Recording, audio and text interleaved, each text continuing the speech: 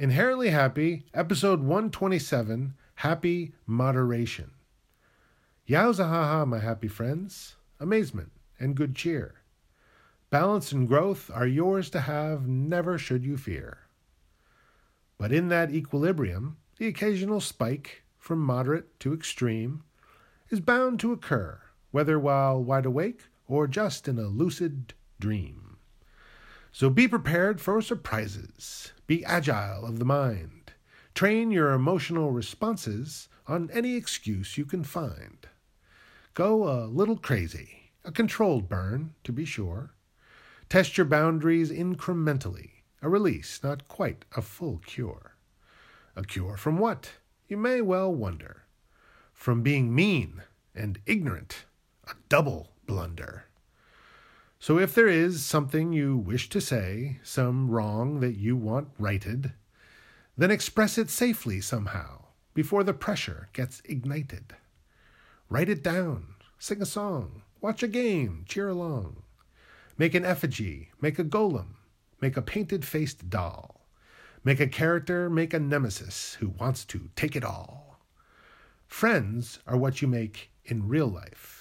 Mortal enemies should be kept fictional, since law enforcement's protection isn't multi-jurisdictional.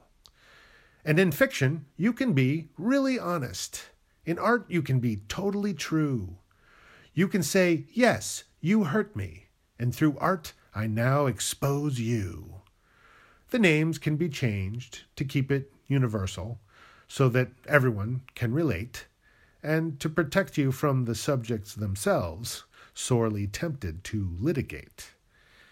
There was a time when I adopted strays.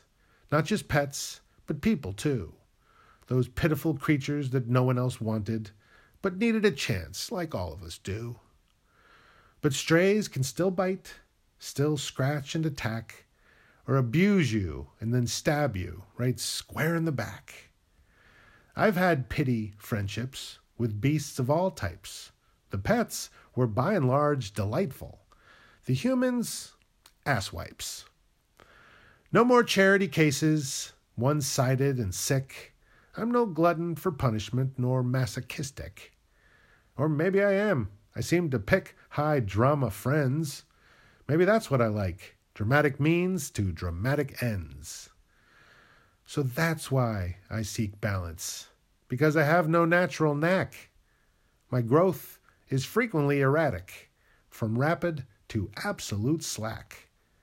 Exploring happy has been quite the boon, providing direction where before there was none. Balance and growth are good things. Happy lessons are too, when all's said and done.